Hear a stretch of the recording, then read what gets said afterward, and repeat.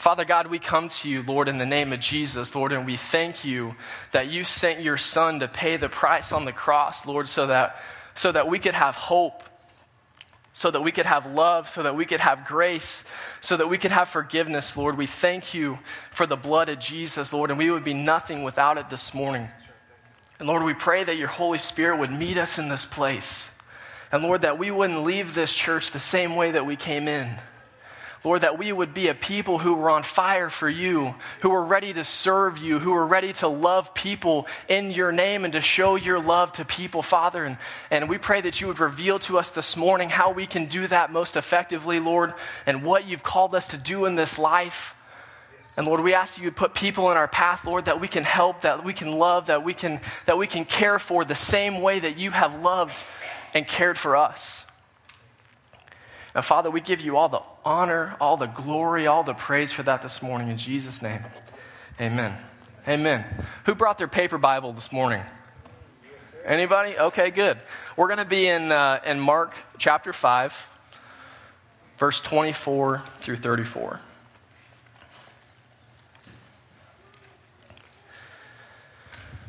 And if you're unfamiliar with this passage of Scripture, Jesus has just begun his ministry, and he's started to do some really crazy things, starting healing people, and all of the villages and towns around are starting to hear of all the miraculous things that he's done, and we find Jesus here, and apparently the leader of the local synagogue's daughter had gotten sick, and he came and asked Jesus to come and heal his daughter. And while he was on the way, there were crowds of people that started following him and pushing up against him as he was just trying to make it to the place that he was supposed to go.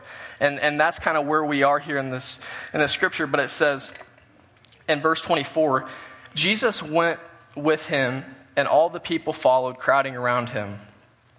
A woman in the crowd had suffered for 12 years with constant bleeding, and she had suffered a great deal from many doctors, and over the years she had spent everything she had to pay for them, but she had gotten no better. In fact, she had gotten much worse. She had heard about Jesus, and so she came up behind him through the crowd and touched his robe. And she thought to herself, if I can just touch his robe, I will be healed. Immediately the bleeding stopped, and she could feel her body had been healed of this terrible condition. And Jesus realizes at once that healing power had gone out of him. So he turned around in the crowd and asked, who touched my robe? His disciples said to him, look at this crowd pressing around you. How can you ask who touched me? But he kept on looking around to see who had done it. Then the frightened woman, trembling at the realization of what had happened to her, came and fell to her knees in front of him and told him what she had done. And he said to her, daughter, your faith has made you well. Go in peace. Your suffering is over. And I find this scripture really interesting, because if you think about the ministry of Jesus and all of the miraculous things that he did, this interaction was recorded in 3 Gospels. But think about how brief this interaction would have been. The disciples wouldn't have even known that this interaction happened had Jesus not stopped and said, who just touched me? And yet, this passage was still recorded in 3 Gospels. So there has to be some kind of major significance that took place for this to be written by 3 different authors, right? And I think to find how significant this really was, I think we have to figure out who this woman was. And all the Bible says about her is that she had had constant bleeding for 12 years. And there's no easy way to say this, so I'm just going to say it. The scholars suggested that the constant bleeding that she had was if she had been on her period for 12 years straight without a stop. And I know there's a lot of ladies in the room that can probably relate to that this morning. But if you're a dude and you can't, right? Have you ever been diagnosed with a medical condition and the doctors couldn't figure out what was wrong with you? And you searched and searched for answers and nobody knew what was happening, right? It's the same thing, except for this woman was going through excruciating pain. And it lasted for 12 years. Most of the time, if we have something wrong with us, we may go through a period of time, a few months or maybe a year or maybe a little more where we're really fighting a major medical diagnosis. But she had basically been in this season of her life for 12 years with zero answers. And the thing is that her problem wasn't just physical, but her problem was also a cultural problem. Because back then, bleeding or an active wound would actually keep you from being able to go into the synagogue and worship. That means that she was completely cast out of her church. Not only could she not come in and worship, but she also couldn't attend church with her friends and family, which was a cultural thing. Which means that she was almost completely rejected from everyone. And to make matters worse, everyone in her entire culture would know that she had this problem. And to make it a step farther worse, she was also labeled as unclean. Can you imagine if you were a person trying to live your life and you had this problem and you couldn't find any answers, and society says you're unclean, which means that people around her also could not touch her, they could not affiliate with her, or else they would also be labeled unclean. So not only are you unclean, but if you touch someone, they are then attached to your condition. This would have kept her from not only worship, not only interactions with her family, it would have prevented her from having a husband. It would have prevented her from having children. I mean, this lady had been going through it. Some of the most difficult times that I can think of, right? She had some serious problems, and society didn't make it any easier. And I think in our perspective, with our culture, if you can imagine whenever COVID came around for the very first time and no one knew what was going on and everybody was running around scared, and the very first person that got COVID basically was, locked away in a secret prison, and until they could be made well, but their quarantine time was just 2 weeks. Can you imagine if you got locked in that secret COVID prison, but it was for 12 years, that you couldn't affiliate with anybody? I'm getting a little feedback. I don't know if you can turn me down just a little. And another thing that was a problem is what she did to be made well was actually against culture as well. Because her touching Jesus and running through the crowd would have made him unclean. Made the person that a lot of people called rabbi unclean. And it was a giant issue. And I think that's why it says in the passage of Scripture that she was so frightened. Because of what she had done, she would have some serious repercussions for doing that. But instead of Jesus, basically calling her out on it and getting mad and calling the religious leaders and making all these crazy things happen to this lady, instead he says, daughter, or let's read the exact text. He says, daughter, your faith has made you well. Go in peace. Your suffering is over. And some scholars even go on to say that the reason, and if you look at this passage of Scripture in your Bible in the text, this story is actually lumped together with the other story of Jesus raising that synagogue leader's daughter from the dead. And almost in no other place in Scripture is two really separate events recorded as one. And I got to thinking, well, why is this the case? And there was several scholars who actually believe that the reason that this woman's story was linked together with the girl who was raised from the dead, the girl who was raised from the dead was 12 years old. And this lady had had her condition for 12 years. And it was supposed to be a representation also that Jesus was going to do something really big for the 12 tribes of Israel. that not only were they going to be healed, but he was also going to raise them from the dead. Isn't that crazy?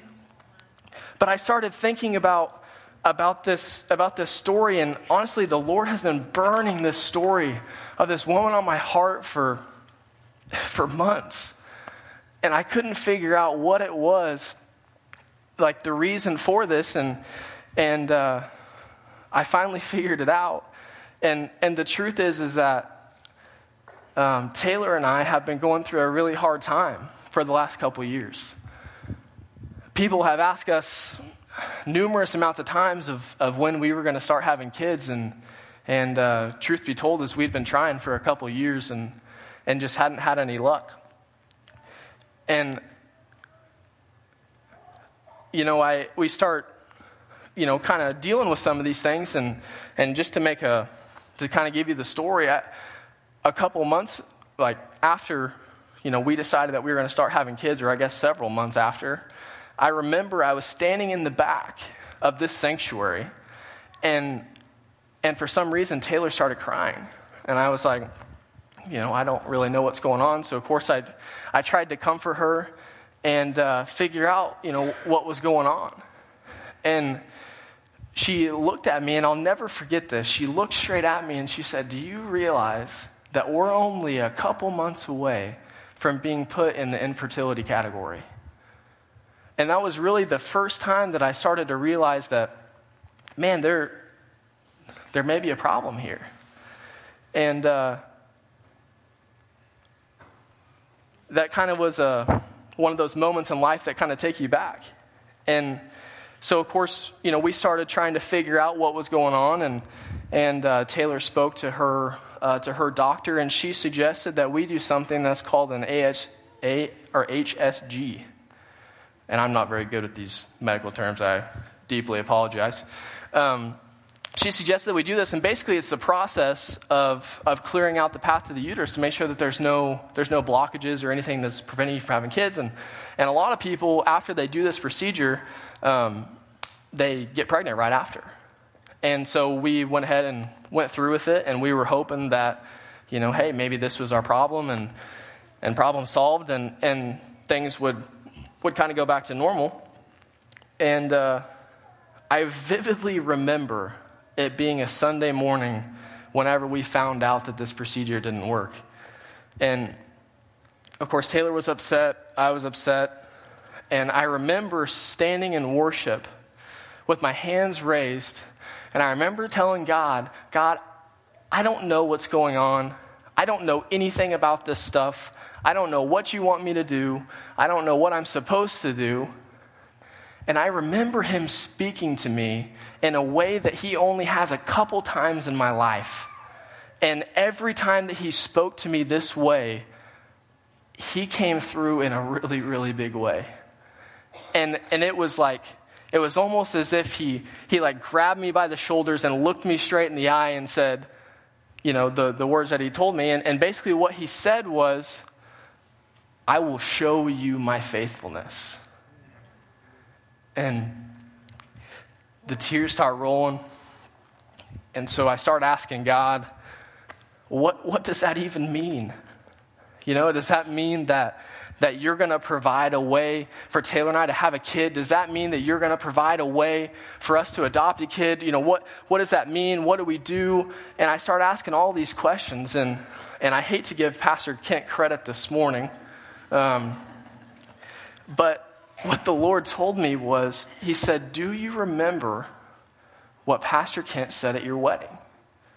And it was almost as if he took me back, and I was standing on stage up here with my beautiful smoking hot bride, and I remember listening to Pastor Kent talk about how cool it was that whenever we establish a covenant with God, he blesses it to the 1,000th generation.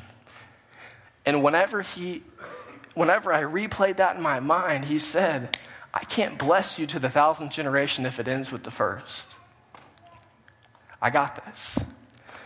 And so I just said, "Okay, God, whatever that means." And so we start seeking out more help. People like Lori who helped us, man. Lori, you're amazing. But we also found out about a fertility clinic in Tulsa. And of course, everything in infertility is expensive if you don't know that.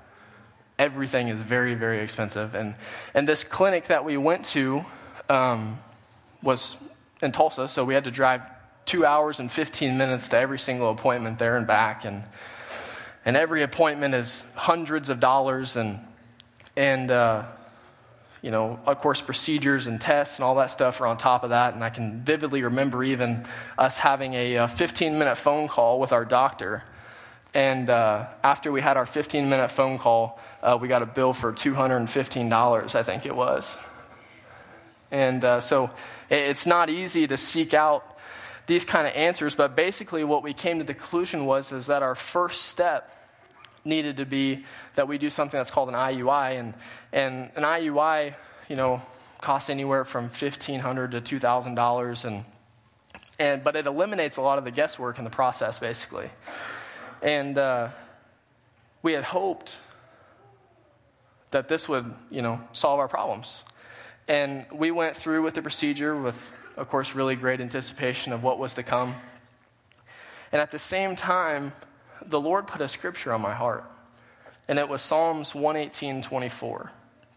And the scripture says, "This is the day the Lord has made. We will rejoice and be glad in it." I just want you to know that this scripture is really easy to say when life's going good. It's a lot harder to say whenever it's not. And unfortunately for us, things weren't going so well. And it ends up being another Sunday morning that we find out that the IUI that we did didn't work. So all the miles, all the hours, all the money, just gone. And of course, we were absolutely crushed. But even in that day, I remember saying, and the words leaving my mouth, that this is the day the Lord has made, and I will rejoice and I'll be glad in it anyway. And Joel, I don't know if you remember this or not, but almost every Sunday for like 3 months, you started service by saying, "This is the day the Lord has made, and we will rejoice and be glad in it." And a lot of those mornings that we found out that it wasn't working out, Joel starts off service by saying that. And I just remember thinking, okay, God really is doing something here. He's using that as some kind of affirmation for me, and I know that he's got this. And of course, whenever the first IUI didn't work, it was the next week that all the diagnoses start coming down, right? Our doctors start telling us, well, this is wrong, and this is wrong, and this is wrong, and it just starts to get really overwhelming because, you already had 1 million concerns, and now you have 1 million more, and you don't really know what to do. And I vividly remember going outside to mow my yard and kind of having to have a pep talk with myself. And I actually remembered something that my mother used to tell me, and it was that she always said it in more of a, I'm not going to say, for lack of better words, a derogatory way towards me. But because she had always said, well, if there was anything you ever wanted, you figured out how to do it anyway.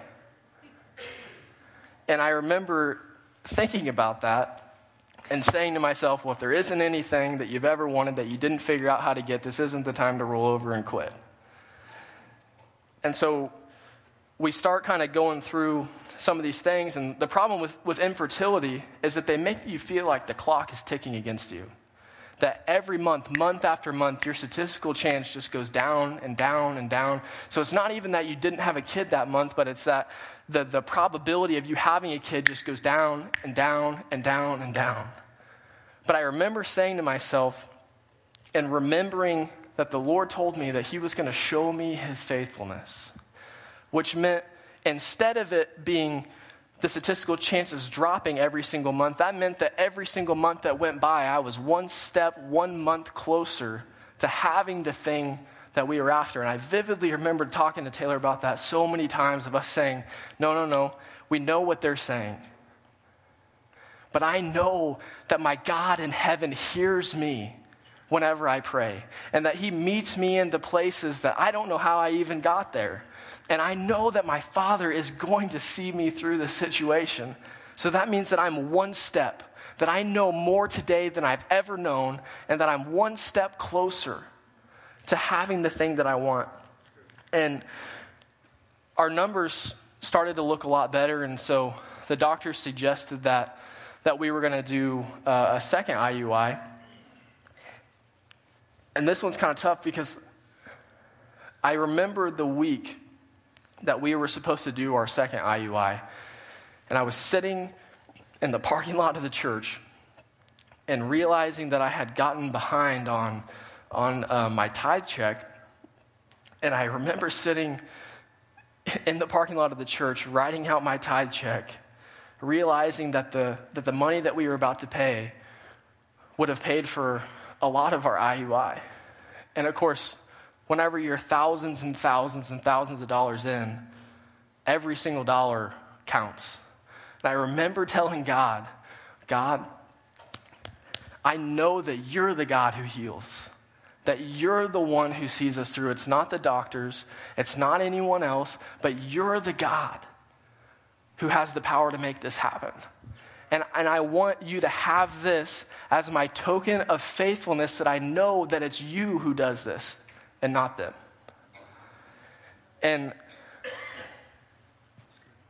I just remember telling him that I just believed that he was going to be the one to do it. And hang on one second, my page got mixed up here. And everything went well with the second IUI, that we could tell anyway. But the thing is that if this IUI didn't work, really our only option from that point was going to be to do IVF. And for those who don't know, the process for IVF, it's tough. And at the clinic that we were at, IVF is about $13,000, and it gives you about a 50% chance of having a baby, basically. So you have a $13,000 shot, a 50-50 coin flip. And honestly, at one point, they told us that IVF was going to be our only option. But luckily, they let us do a second IUI. And so anyways, we're staring down all of this stuff. And I can remember that Taylor bought this like armband thing that basically monitors your body temperature whenever it's resting. And I guess whenever a woman ovulates, your body temperature spikes, and then if the pregnancy was to take, your body temperature actually remains high throughout the duration of the pregnancy. And I can remember it vividly being a Sunday morning whenever I woke up. It was super early, and I looked over, and Taylor was checking this graph.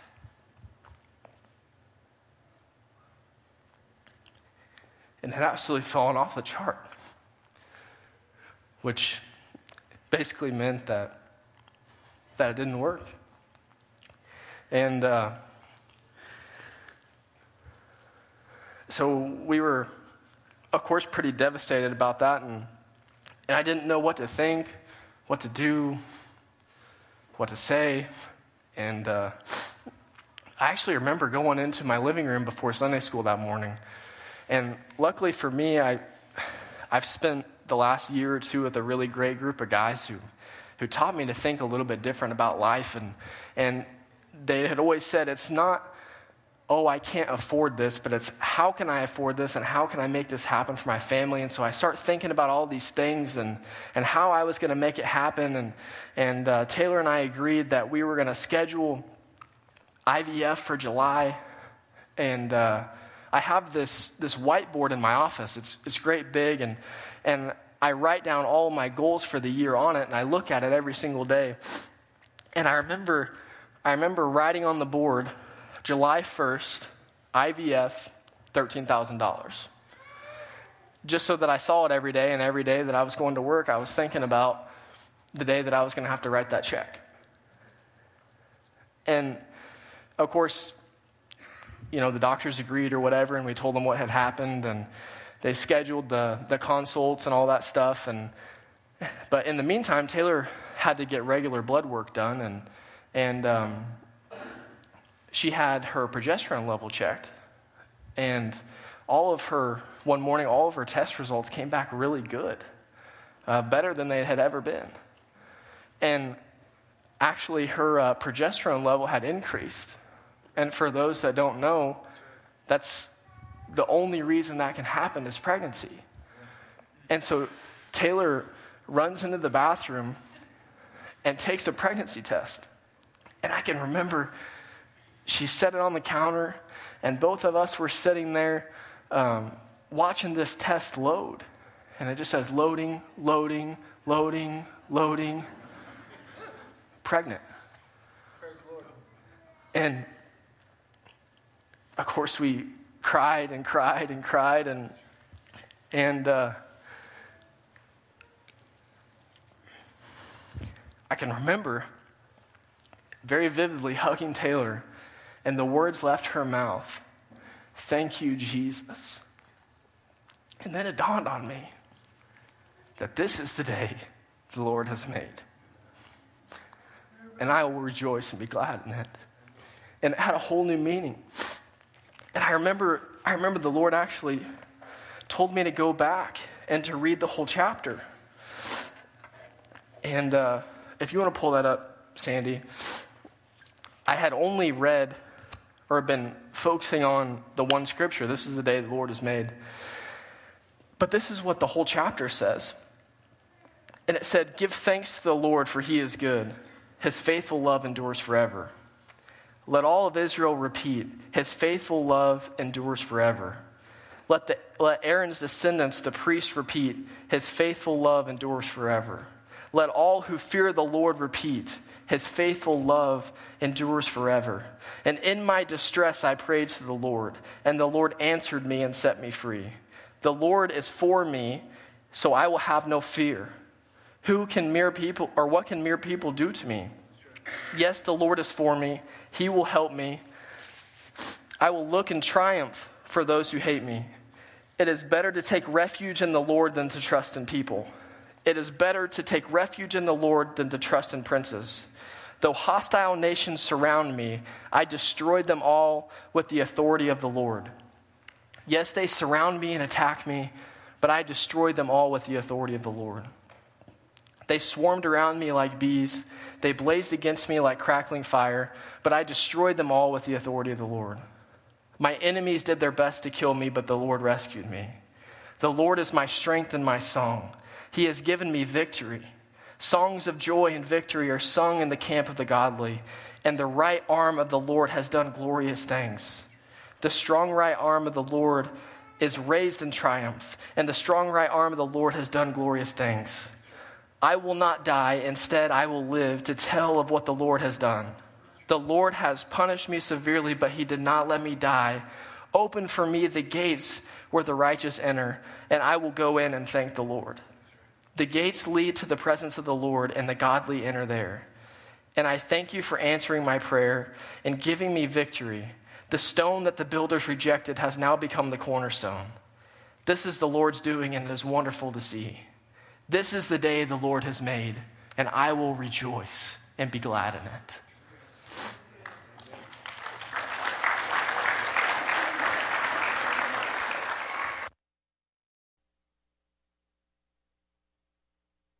We serve a God that's still doing miracles. We serve a God who is bigger than anything that we're going through.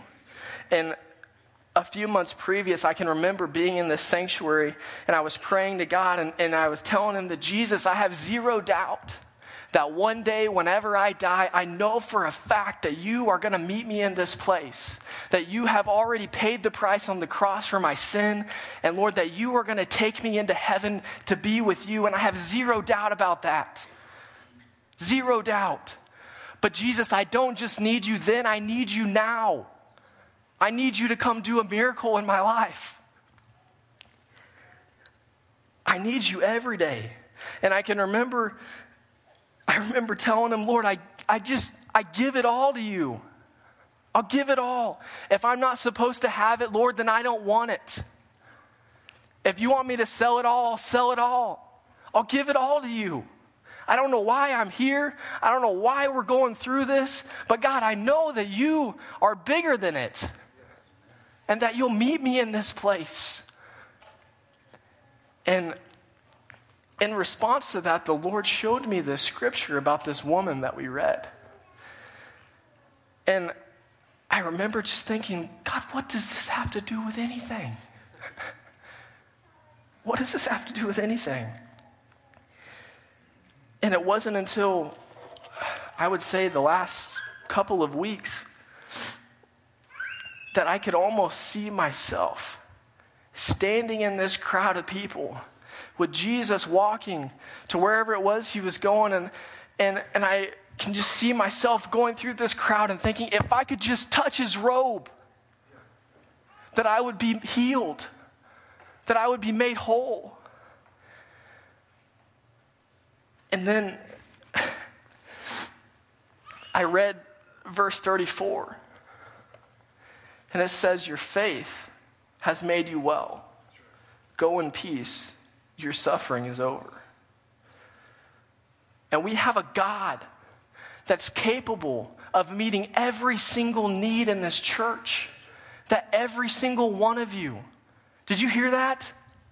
That you have a Father in heaven who's more than capable of meeting every single need that you will ever have. Is that not awesome? That no matter what life throws, that your Father in heaven hears you and he sees you and he already paid the price for you on the cross. And I've seen Jesus do miracle after miracle in my life. And I couldn't help but think about all of the people who came around me and Taylor and stood with us. Man, we couldn't have done it without you guys. And there were so many people that came and shared some of their life's most challenging times. Some of the hardest moments. So many people came and shared their infertility journey with us. Some people just came and talked about how hard life has been and what God has done. And I'm convinced of one thing and one thing only, and it's that we serve a Jesus and a God that there's no sickness, no disease, no diagnosis, no depression, no anxiety, no person nor circumstance that can keep you away from the love of your Father. That through the church, he shows his love to people. Through you, he shows his love to people. And the truth is that not everyone shares the same story that Taylor and I have. There's some people that have had it way worse, that have had it way harder, not just in infertility, but in life. And I'm convinced that there's some people, maybe even in this church, that are going through some of their life's most difficult moments. They're going through some really hard times. And if that's you, I want you to know that I want to be here for you. Because so many people have done the same for me.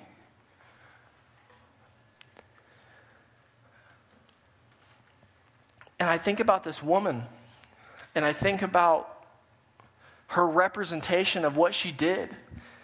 And really, I think there's three things that we can learn from her, and they seem simple, but it's so true. And number one is that you have to have the humility to ask for help. And that's a hard first step. And you have to have the faith to believe that Jesus is bigger than your problems. And the third thing is that you have to trust that he's going to see you through. And all you have to do, as simple as it sounds, is to go through all the noise, all the people, all the distractions, all the things that are trying to keep you away, and cut through the crowd and just grab his robe. But you have to get down on your knees and ask for help.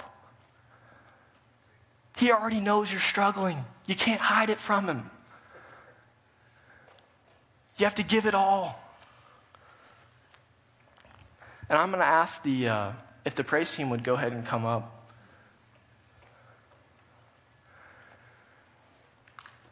You want to know something funny? I've actually thought about many times which character I'm most like in the Bible. Everyone else ever done that? Yeah? Okay, good. And I just think about, well, am I like Peter to stand up in front of the crowds and proclaim the gospel? Am I like David to be a man after God's own heart? Am I like Paul, who's willing to pay it all to further the name of Jesus? And yet this is the scripture that Jesus shows me.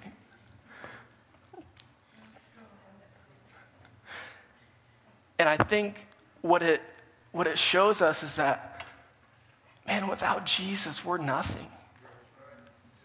We're all broken people, hurting people, just trying to get to the love of our Father. And some people spend their entire life looking for some kind of fulfillment and some kind of love. And I can promise you this morning that what you're looking for is Jesus. Amen. You need the heart of your Father.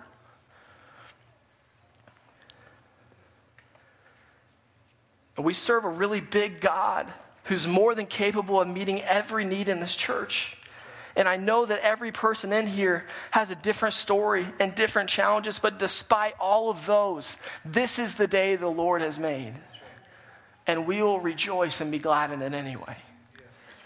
And Psalm 84:11 says that, for the Lord God is a sun and a shield. The Lord will give grace and glory, and no good thing he will withhold from those who walk upright. No good thing will he withhold from you. And the best part is that he didn't just come to heal us physically, but he came to make us completely whole. And if everyone would please stand, and as the praise team starts to play, the first thing is that I hope that Taylor and I's story encouraged you, and I'm sorry that I cried so much. But I think that this morning that there's probably some people in here that are going through a pretty tough time, an uncertain time. And you need a special touch of Jesus. And I just ask that you come and meet me at the front. And I want to pray for you. I don't need to know what you're going through.